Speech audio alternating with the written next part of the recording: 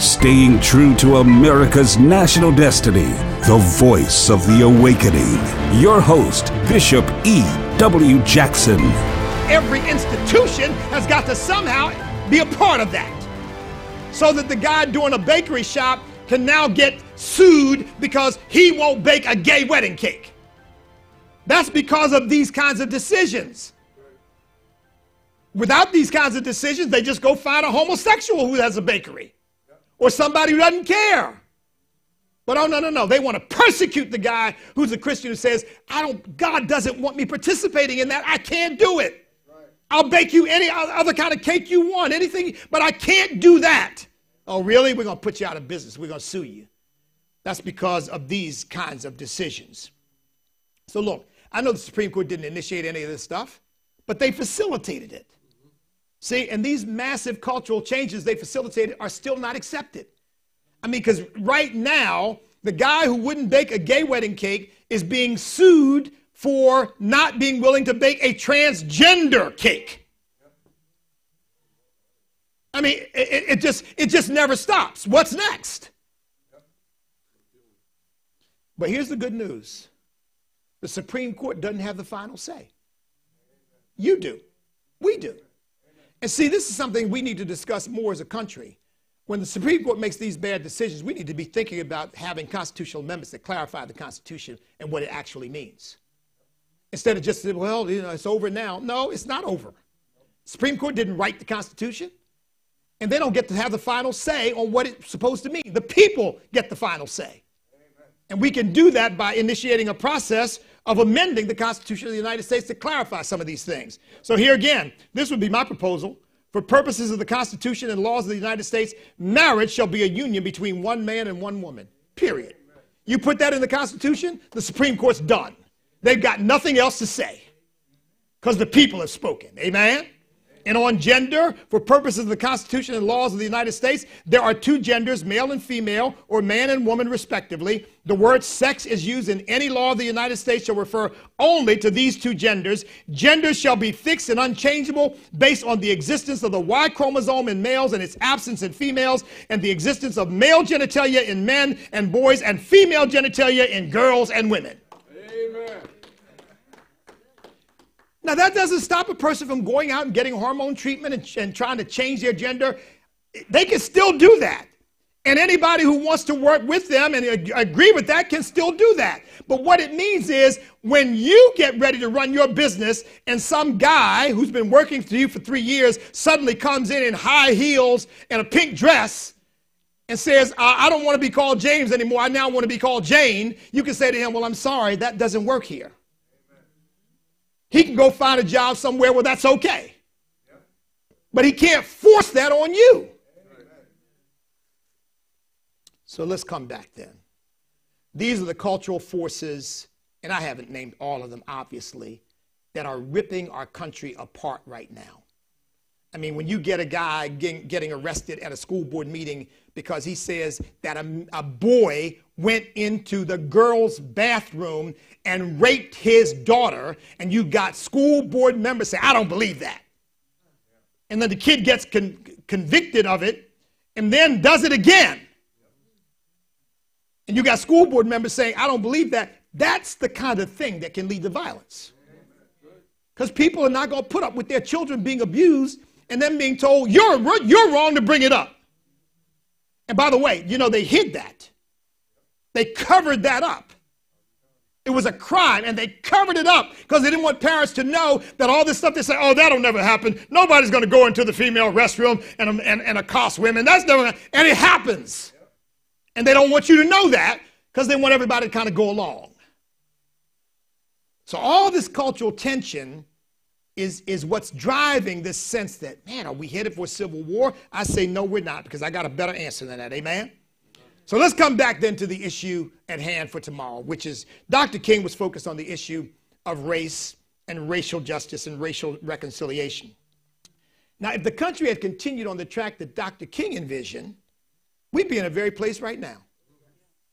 But instead, what's happened is we've supplanted his vision of reconciliation and harmony with this vision of constant division and constantly changing the standards and trying to bring about equality of results. You can't get that. That's why it's a never-ending quest. And by the way, it's very particular. Because if we were really committed, we'd have to fire about, about 75, 80% of the guys who play for the NFL and the NBA because they're all black. We say, that's not right. We got to get some more Asians. Got to get some more Hispanics. We got to get some more white people on the teams. Now, black people can be 12% of the teams, but that's all because that's only, nobody thinks like that. But it's only in areas where we see what we call a disparity, where we assume, well, somebody must be doing something racist. Well, is somebody doing something racist to make 75% of the NFL and basketball players black? Or is it just that that's their inclination? It is not a racist conspiracy that the black athletes tend to end up playing basketball or football and not hockey. But that's what they would have. Anywhere you don't see the sufficient representation, which in their minds, do you all know, one of the things that I love about Thomas Sowell as a scholar, and one of the things he points out in many of his books is, there's no such thing as total equity about anything in life, ever. Did you hear the President of the United States? Here again. Lord have mercy. He said this: talent is equally distributed, but opportunity is not.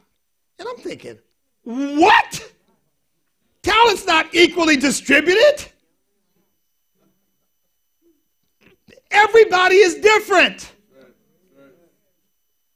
If talent were equally distributed, I'd be 6'10", making $10 million a year playing basketball. It's not equally distributed. Nothing in life is. And people have to learn to take their gifts, their talents, and abilities and put those to work and become the very best they can be at what it is they choose to do and let the rest fall where it may. But yeah, talent is equally distributed. I'm thinking to myself, oh, Lord, have mercy. How can you be that dumb? Look, there are people who are gifted. As a guy's a football player. They did a profile of him. Absolutely brilliant, genius mathematician. He plays football. And he says, yeah, I do worry about head injuries. He said, because my head is pretty important. It's got some important stuff. He is doing high-level mathematics. So much so, when they were talking about some of the things he was doing, for me, he might as well have been speaking Latin. I had no clue what they were talking about. But everybody doesn't have that ability. And how many people have that ability and can play football? No, talent is not evenly distributed. It's just that we all have talents and abilities, and then it's up to us to develop those talents and abilities to the fullest, to the highest place we can go with them. Amen? Amen. Amen. And the sad thing is, we've gotten into this equity stuff where no. We want everybody to be equal at everything, and you can't. That won't work. Amen? Amen. Here again, if it did work, instead of Esther singing tomorrow our national anthem, I'd be up there blowing it. But I can't do that. So these things are said, and they're so silly and so off, and people just kind of accept them without even thinking through them. And see, I think Dr. King, had he been given the time to really develop his thinking, I think he would have realized what we've got to do is move away from categorizing people on the basis of race and simply see every person as an individual, not as part of some collective group. I don't represent black people. I know Jesse Jackson and Al Sharpton think they do, but I got news for them. They don't represent me. And I don't even like the idea of walking into a situation and now you're the black representative. So if you're Irish, you got an Irish back. What are you, the Irish representative? You kiss the Blarney Stone and I mean, well, if you're Italian, you're supposed to be able to sing like Frank Sinatra. I mean, this is silliness. It's ungodly is what it is. Because it's not the way God deals with us, amen? But unfortunately, colleges and universities are feeding this collectivist mindset into people. I mean, we fought, and when I say we, I mean the entire society fought to end segregation because we thought it was just bad. Not that people didn't have a right to group however they wanted to, but that they shouldn't be forced to group in certain ways and prohibited from gathering together with others who might want to gather together with them. We didn't want that. That's unconstitutional, should not be enshrined in our law. And now we've got colleges and universities reversing that and going back to segregation. We've got to have a black graduation, got to have a black dormitory, got to have a black classroom. Oh, and by the way, you people aren't invited. I mean, that's so ungodly, it's ridiculous. That's why you all heard me say, I don't believe in the concept of a black church or a white church. I know there are some demographic realities that we just have to contend with, but I don't believe a church ought to ever exclude people on any basis other than, I don't believe in Jesus, but I want to join your church. I actually had a guy say that to me one time. And I said, well, you can't. And he didn't understand that. I had to explain it to him. But it certainly wasn't because of his skin color, because I could care less about that. Amen? Amen. Amen. So look, civil war is not the answer. Riots and looting and all this craziness is not the answer to trying to bring us together, because all that does is further divide us. Amen? But sadly, you know, colleges and universities now are not only teaching kids to think of themselves based upon their race, but they're also telling them you've got to do something about social justice.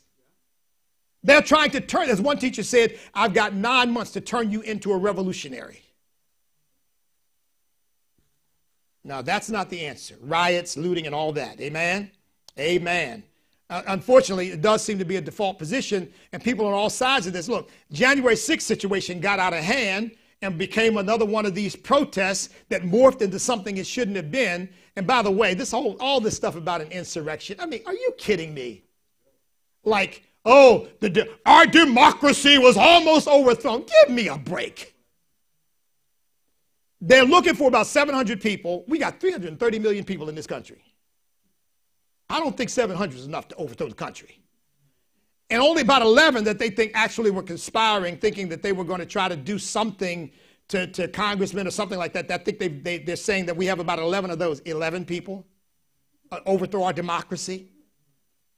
I mean, this language is used to try to stir us all up. And besides that, the year before, we had 574 riots in over 200 cities. We saw federal buildings burn. We saw police stations burn. We saw parts of cities cordoned off so police weren't even allowed to come in. And you never heard the words insurrection. Oh, those are just protests. They got a little bit out of hand. A summer of love, as the mayor of Seattle said.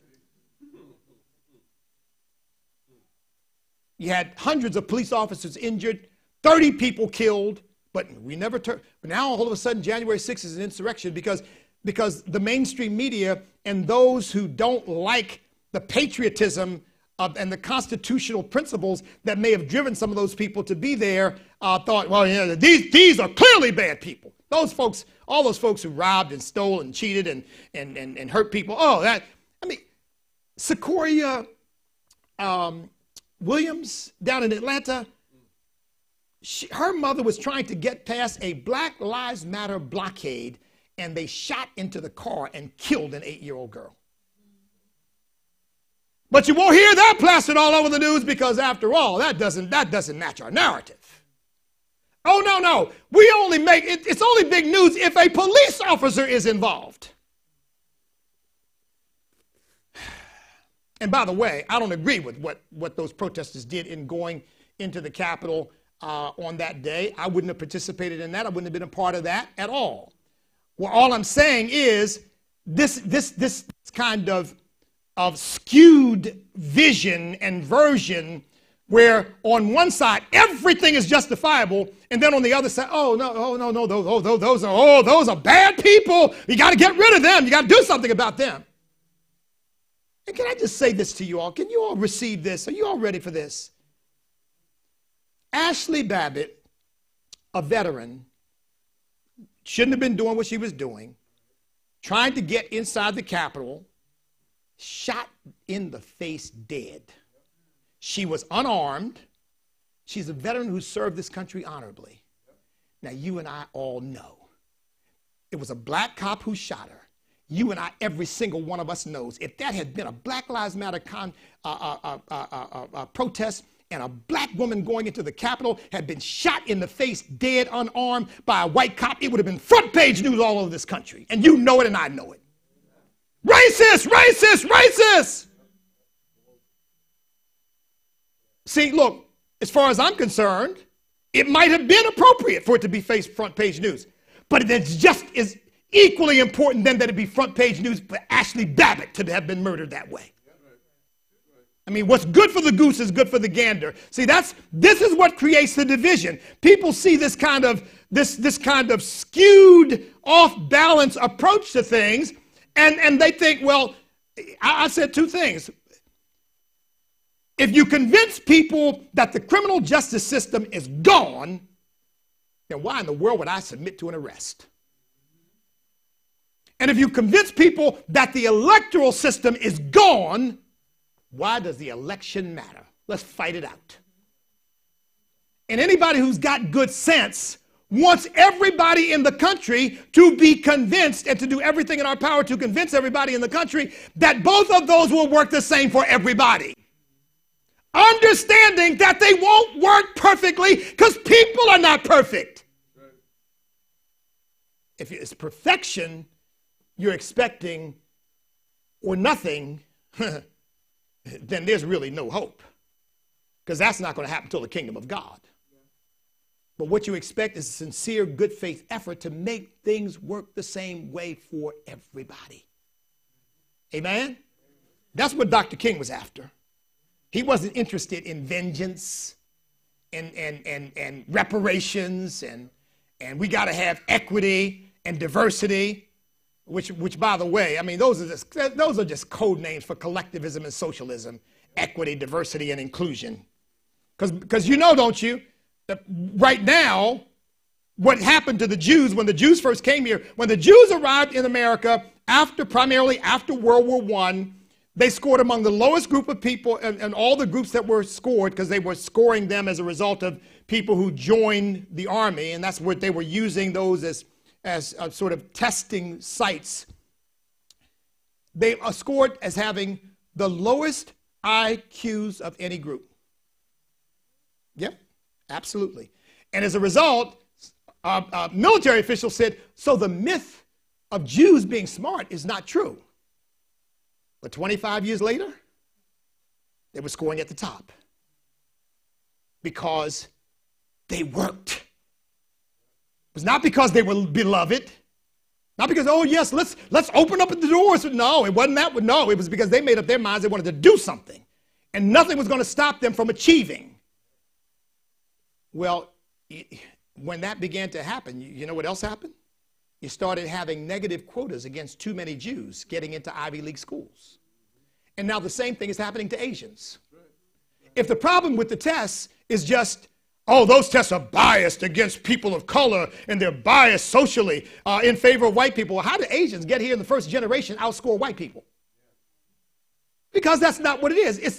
It's the work ethic. It's the determination to do well. And by the way, Asians do better on standardized tests and academically than all of Native Americans, all people who are part of this country from several generations.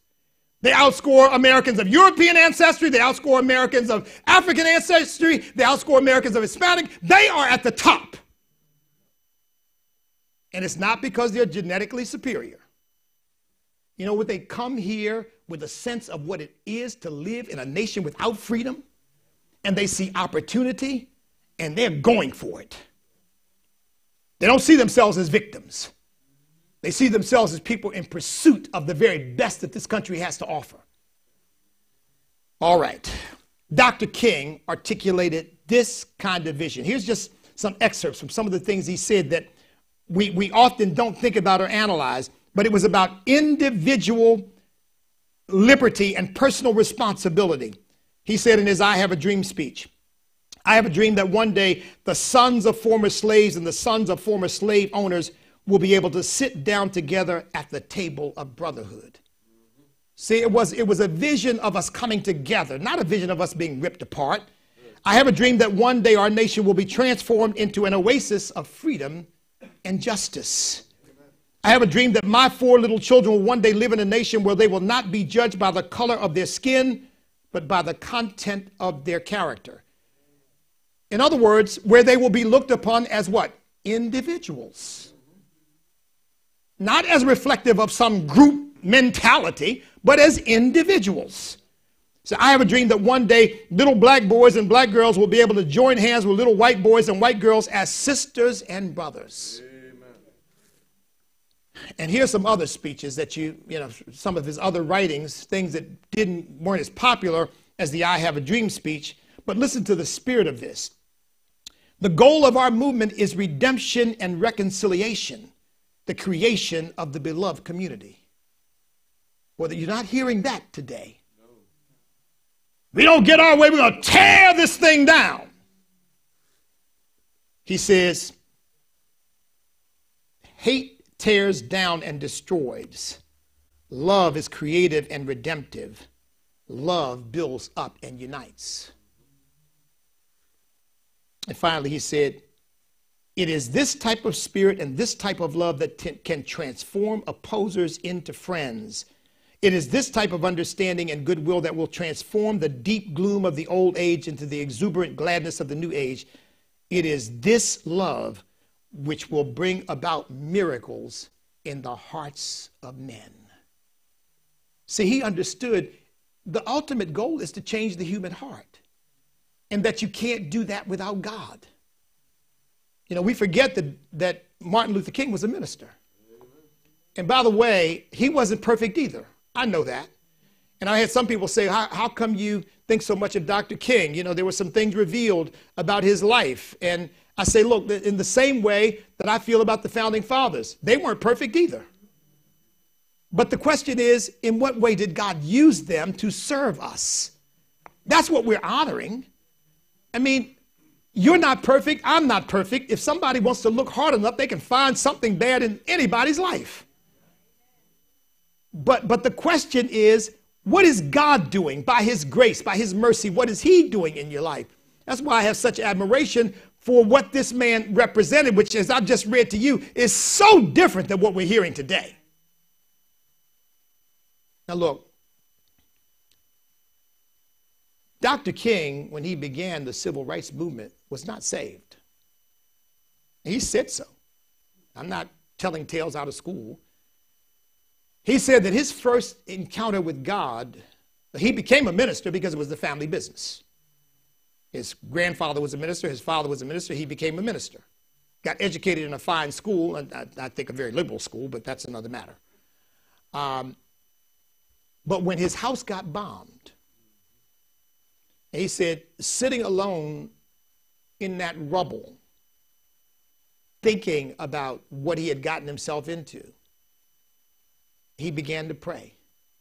He said that for the first time in his life, he felt the presence of God. And that was when he knew that this was ultimately not about politics, but this was about a mission that God himself had given him. That's when the reality of God came home to him. That's when he understood he was not on his own, but that God was there protecting him. That's what allowed him to say in that final speech that he gave in Memphis, he said, like anybody, I'd like to live a long life. Longevity has its place, but I just want to do God's will. How often do you hear that from leaders today? I just want to do God's will. What we're hearing from so often is, God's will has no part here, has no place here. But he said, I just want to do God's will. He said, and he's allowed me to go up on the mountain. I've seen the promised land. He said, I may not get there with you, but I know that we as a people will get to the promised land. He said, so I'm happy tonight. He said, I'm not fearing any man, because my eyes have seen the glory of the coming of the Lord. See, I really believe that Dr. King saw an awakening happening in America, because that's the answer. The answer is not civil war. We don't need a civil war in our country. And by the way, you know what? Truth be told, the civil rights movement is over. It's over. We don't have widespread denial of people's civil rights today, except in my view among Christians, where Christians are often being discriminated against because we believe in God and want to adhere to God's word. You know, we need a civil responsibility movement. We need a civil responsibility movement. And that's where I told my wife I'm going to end. Because if I don't, I'll launch off into another 45 minutes.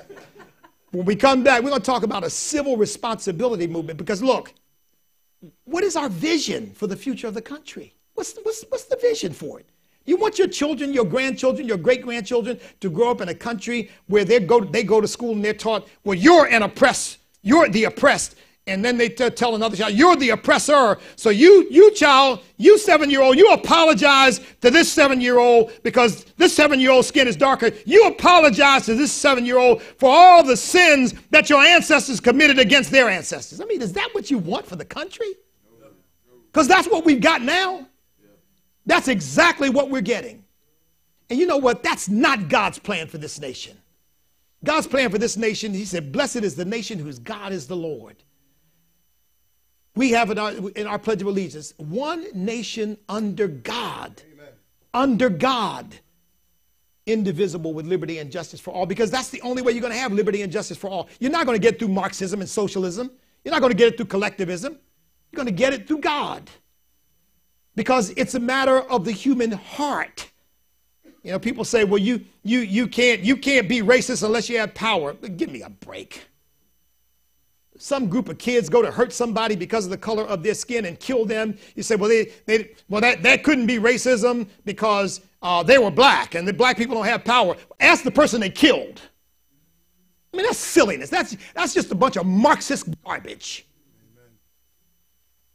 The problem is the human heart. The problem is not social justice or social injustice or racial injustice. The problem is the depravity of the human heart, and there's only one antidote to it. Amen. And his name is Jesus. Amen. That's what we need. We need Jesus. Amen. Because otherwise, if the devil gets his way, there will be a civil war if he gets his way. But we're not going to give him his way. Amen.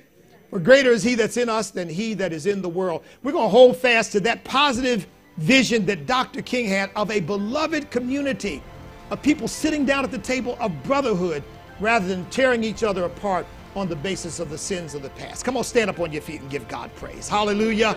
Glory to God. What do you see?